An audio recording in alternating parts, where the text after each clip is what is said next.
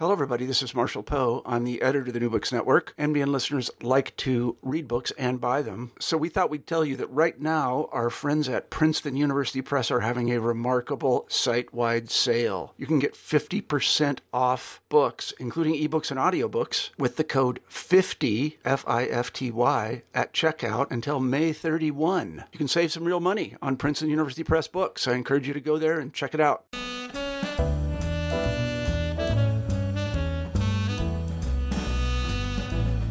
Hello, everyone. I'm C.B. Leslie, the host of New Books in Historical Fiction, a podcast channel on the New Books Network. Today I'm speaking with Erika Rummel about her latest novel, The Road to Gesualdo. As luck would have it, when I picked up this book, I had just finished reading a historical study about the arranged marriage of Isabella d'Este of Ferrara and the Duke of Mantua. So I recognized right away that Leonora d'Este, a major secondary character in The Road to Gesualdo, must come from the same family as Isabella. And as you can hear from the opening passages, Leonora faces a similar destiny, too. Spring was in the air. The capes of the two ladies strolling in the ducal garden were fluttering in the warm breeze. Last night's rain had turned the lawns emerald green and swelled the stream crossing the park. It was a glorious day, but Livia was in a dark mood. "Something is not right," she said to her mistress. "Every time I mention Prince Carlo's name, people lower their eyes and fall silent. What are they holding back?" "I don't want to know," Leonora d'Este said, and heaved a sigh that made the pearls in her hair quiver. "What's the use of chasing rumors? The contract is signed. I must marry the man my brother has chosen for me." Her skirt, densely embroidered with a floral motif of russet and gold, weighed her down and made her move ponderously. But it also gave her an air of dignity, and Leonora d'Este never forgot what she owed to her illustrious family. The House of Este had ruled Ferrara for the past 300 years. "I must do my duty and marry Prince Carlo," she said. Livia threw up her hands in frustration. "You must do your duty. You must do as your brother says. And what if it turns out that Prince Carlo is a monster?" "He isn't," Leonora said, and walked on stiffly. Beside her, Livia cut an insignificant figure. She was small and delicately put together, with a head of unruly hair and a voice as melodic as a poem. "You have never laid eyes on Prince Carlo," she said to Leonora. "How can you be so sure that he isn't a monster?" Leonora turned to her lady-in-waiting and held out a pendant dangling from a gold chain around her neck. "You may judge for yourself, my dear," she said. Carlo Gesualdo had sent her a locket with his portrait done in enamel. She opened it for Livia to see. The man in the portrait was young and handsome. He had close-cropped hair, a narrow face with strongly marked crescent brows, a long straight nose, and a delicate mouth. "He has sensitive lips, don't you think?" Leonora said. "They look cruel to me. Beautifully cruel." And now, please join me in welcoming Erika Rummel. Hi, Erika. I look forward to talking with you today. Well, thank you so much for having me. You started out as an academic and a very successful one. You've also worked in publishing. How did you get started writing fiction? Very slowly and very late in life. Slowly because I'm an immigrant. I come from Vienna, Austria, and so I had to learn English first. And late because I had to make a living, and so for many years I focused on my academic career and published only academic nonfiction books, well, except for a few short stories. My problem with fiction writing was that I needed stretches of quiet, solitary time, and I didn't have that. It was only after I retired that I did have that kind of leisure, and so that's when I became a fiction writer full time. So tell us a bit about your previous novels. As a professional historian, I thought my second career would naturally be in historical fiction, but there were a few things that I had to get off my chest first, and so my first novels are strongly autobiographical. I spent some years in Los Angeles, so my first novel is about Hollywood, and then I spent some years in Argentina, so my second novel reflects that experience.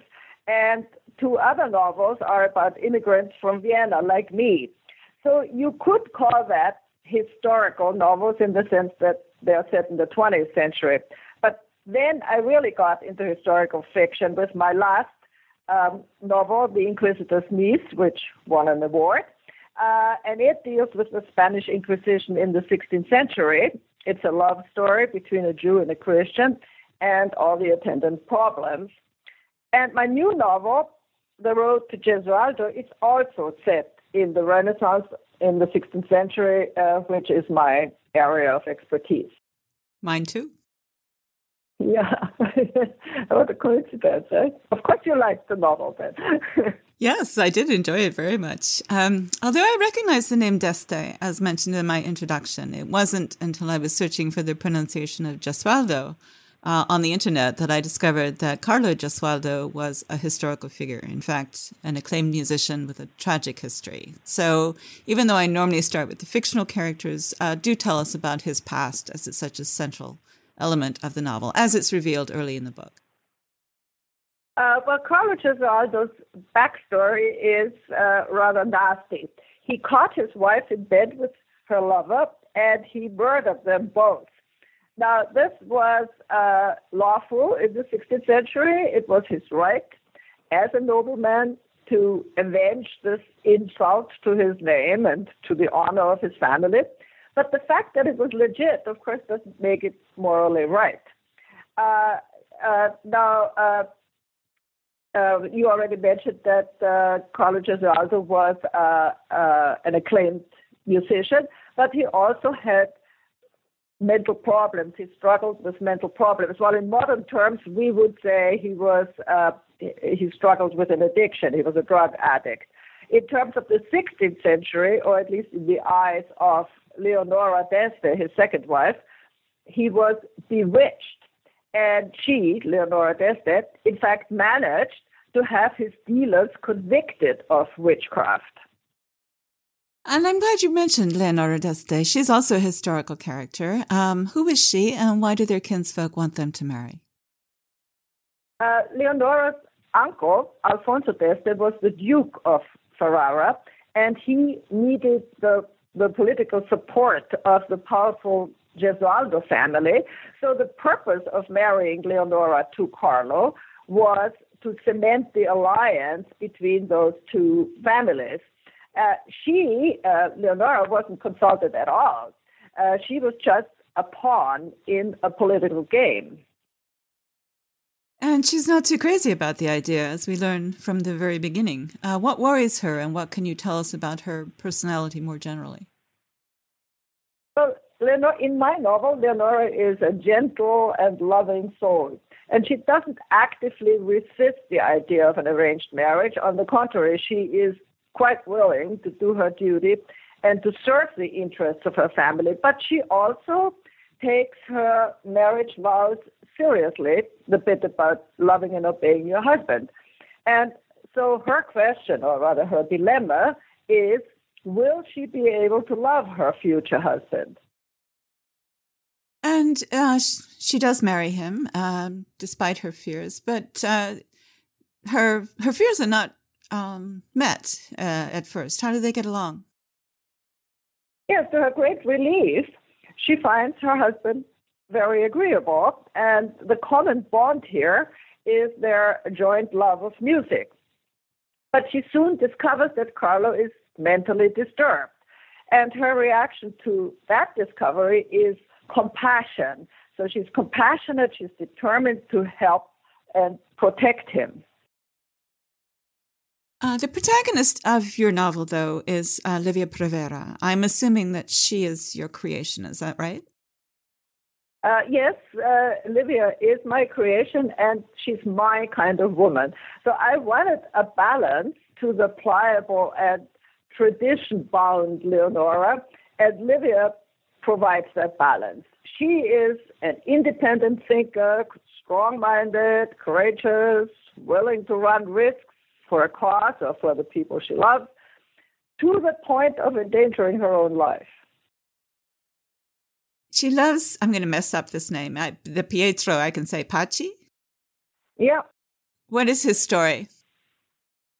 Livia and Pietro love each other, and so this would make a happy story, except that neither of them has any money. And Pietro's family expects him to marry an heiress and make a career as a diplomat at the court of Ferrara. And what you can tell us about him as a person? Pietro at this point is at the crossroads. He doesn't know isn't sure about his priorities. Should he pursue his career? Should he pursue his love? And it doesn't help that he works for Cesare d'Este, who practically forbids him to associate with Livia. I'm glad you brought up Cesare d'Este, too. He's also a historical character, and he is indeed a character in the slang sense of the term. Cesare has great ambitions, and he's not too fond of Livia. What does he want, and why does he feel that Livia is interfering with it or likely to interfere with it? Cesare d'Este is Leonora's brother, and he is a bully and a thug. He's also the Duke's nearest male relative and his designated heir, but that all depends on the collaboration of the Gesualdo family. So this planned marriage between Leonora and Carlo is very important to him.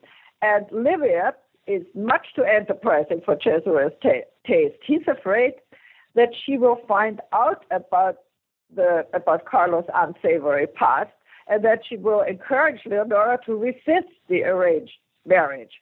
Now, Cesare is a dangerous man, and he has no scruples whatsoever. He's going to kill anyone who stands in his way, as Livia discovers.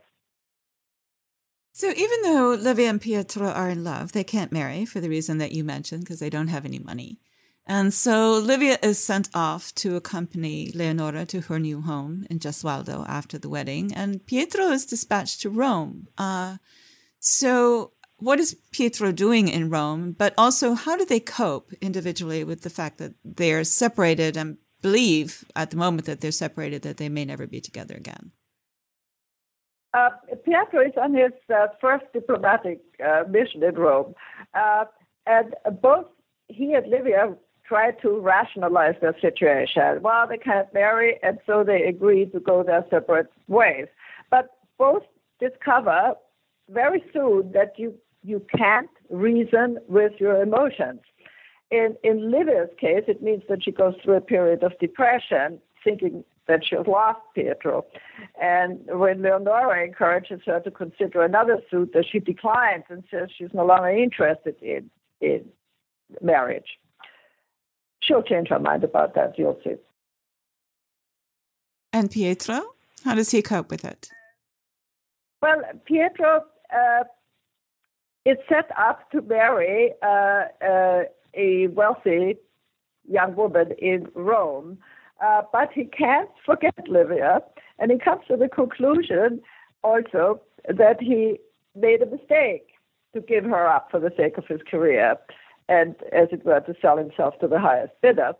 And furthermore, he discovers that he really isn't cut out for the career of a diplomat. He can't do the necessary lying and maneuvering and intriguing. In fact, he's up against the deadly intrigue himself that might land him in the court of the Inquisition.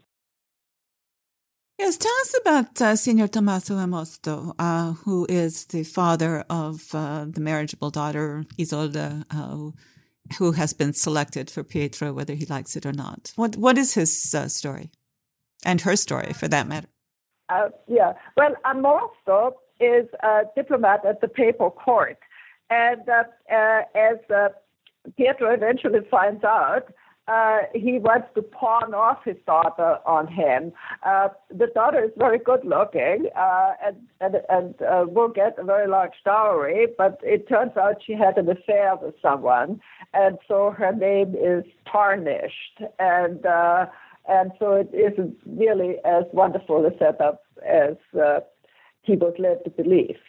But the real reason why he is no longer interested in what's going on in Rome is that he loves Livia, and he comes to the realization that he got his priorities wrong. Yes, I given the current climate, we might want to specify to our listeners, although if they're reading historical fiction, they probably know this. It was important in those days for brides to be virgins. So the mere fact that she could be linked to another man made her an ineligible bride. Right, yeah. Or you had to pay. You had to give a big dowry. So tell us a bit about this intrigue, as much as you want to share that Pietro encounters in Rome, because that's really fascinating, and I suspect a lot of it is, if not in every detail, nonetheless generally accurate for the period. Well, the one aspect, dangerous aspect, is that is this arranged marriage, but the other one is that he's supposed to find out how powerful the Gesualdos actually are at court. And this brings him in contact with a man, a cardinal, whose taste is for young men. And so the only way he could possibly be successful with this cardinal is if he became his lover. Well, obviously that's not in the cards for Pietro. So he becomes more and more disappointed and with this whole diplomatic career. It's not his bag. Meanwhile, Livia accompanies Don Carlo, Leonora, and their party to Gesualdo, as I mentioned. And it's a rather dangerous journey. I mean, I don't know how far you want to go into the story, so you don't have to give us that many particulars. But talk about travel in general in the 16th century in Italy, to give us a sense of what kinds of dangers they might face. Well, it was traveling in the 16th century was definitely risky business. First, because of highway robbers, and then because inns were breeding grounds for disease.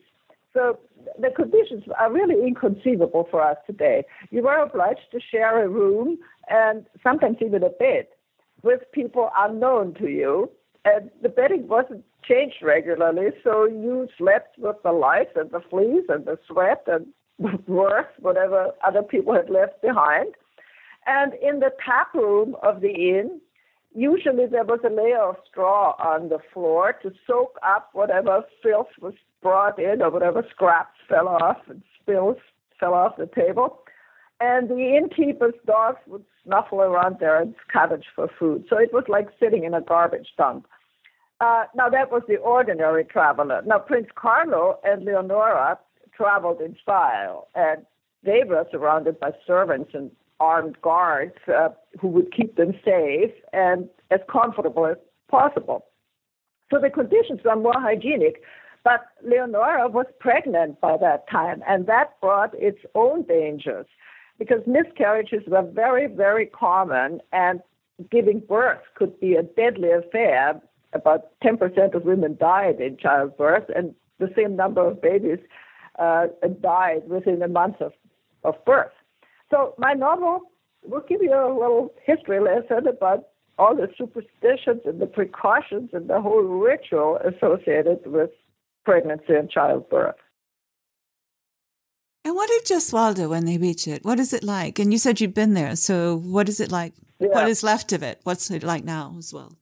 Well, I visited the castle, and it's about 5 years ago when it was being restored to its original condition. It's all there, believe it or not. It had been cut up into something like 20 apartments, so people were living there.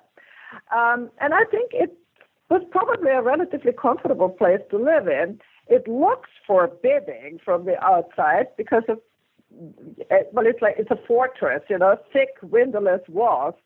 But it has a lovely interior court and terraces at the back overlooking a broad valley.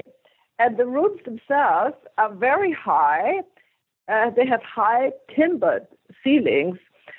So I imagine it would be pleasantly cool in the summer. And in the winter, you probably had to huddle in front of the fireplace, but it's southern Italy, and so the winters are mild there. And how do Leonora and Livia relate to it? Do they like being there? Both of them, or Livia in particular, is homesick, except that she doesn't quite know, is she homesick or is she sick or is she nostalgic for Pietro? Whereas I think, or in my novel at any rate, Leonora is reconciled to her fate, and she's now married to Carlo, and they're getting along well, and soon she's going to have a baby, and so I guess Gesualdo is her home now. So once established in the palace, Livia realizes that Prince Carlo is not the only member of the Gesualdo family. Tell us about Emanuele and whatever you'd like to share about his history. No, Emanuele is Don Carlo's son by his first marriage. He's a 9-year-old boy, and in my novel, the prince shuns the poor child because he believes that his dead wife is haunting the castle and is, as it were, looking out through his son's eyes and trying to harm him and the pregnant Leonora. And, of course, in a metaphorical sense, the dead woman does haunt him. I don't want to say too much more about the story, but let's just say eventually he does reconcile with his son. Emanuele has a tutor, and he and Livia become, could you say, friends, or? Well, he would like to be, yes, the tutor would like to be more, but Livia is not interested in another suitor. So one other character I think we should at least mention is Aurelia D'Arico. What do we know early on about her and her connection with Prince Carlo? Aurelia is a dealer in herbs. That is, she sells love potions and other sort of questionable cures. Now, the illness or this mental instability Leonora sees in her husband is, in fact, the result of the poisonous concoctions Aurelia has given him. Aurelia is also reputed to be a witch, a very beautiful witch who seduces men and ruins them. But I can't say much more about that without spoiling the plot. Sure, that's fine. As listeners must realize by now, this novel includes both historical and fictional characters. So what does that mean for you as an author in terms of the research you need to do and then how you craft a story that is fundamentally fictional? Well, I have done extensive research for my historical novels, but as a novelist, I don't feel absolutely obliged to stick to the historical truth in all its details. I do want to give my readers a sense of what it was like to live in the 16th century. But hey, it's fiction, right? It's not a history book. And in real life, Leonora and Carlo were not a happy couple.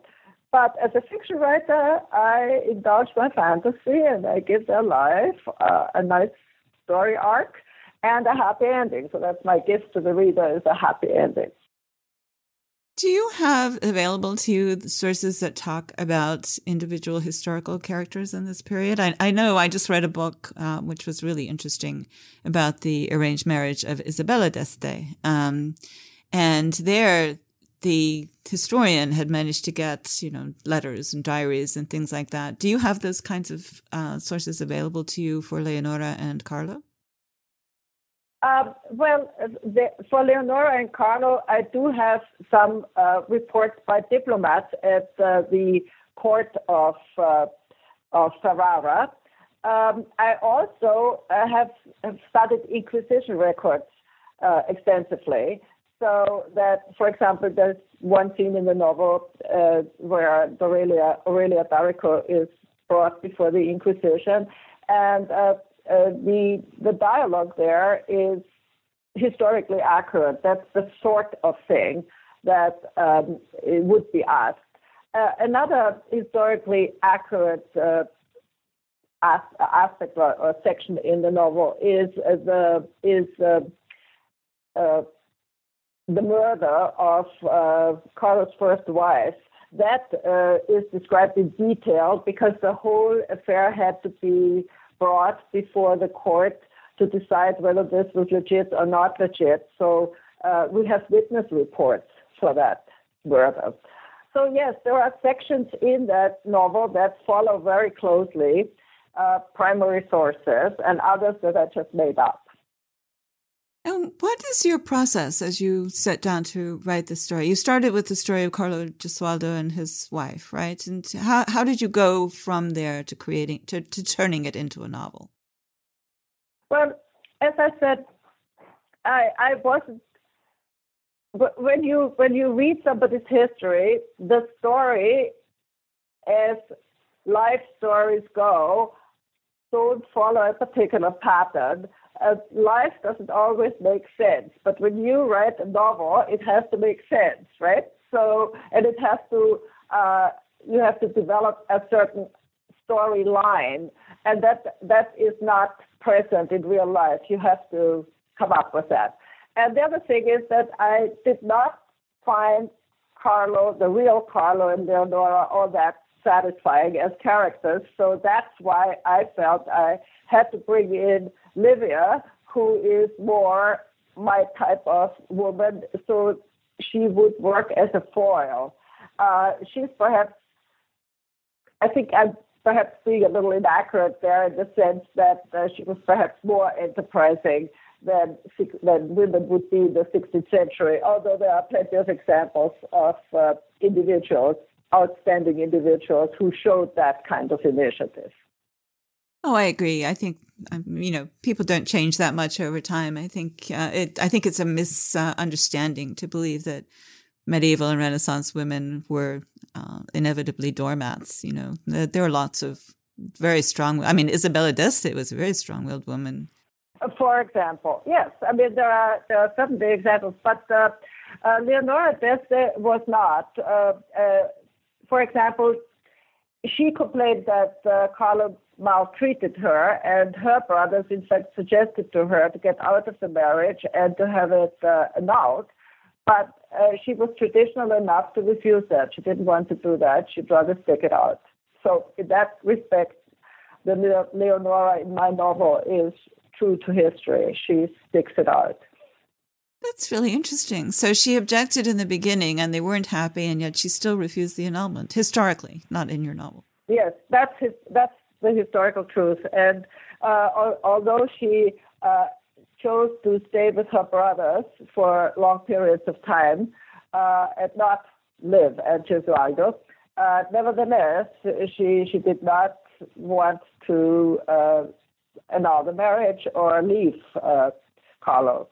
And it's also historically accurate that she took his drug dealers to court, 2 women, and that she had them condemned as witches, and they were condemned to prison. But now this is the funny part: prison in the dungeon of the castle. So I don't know how effective that was. So what, he had in-house drug dealers or what? They were in the basement. There are these elements that are historical, and then there are these other elements that I put in there, or I rounded it off differently.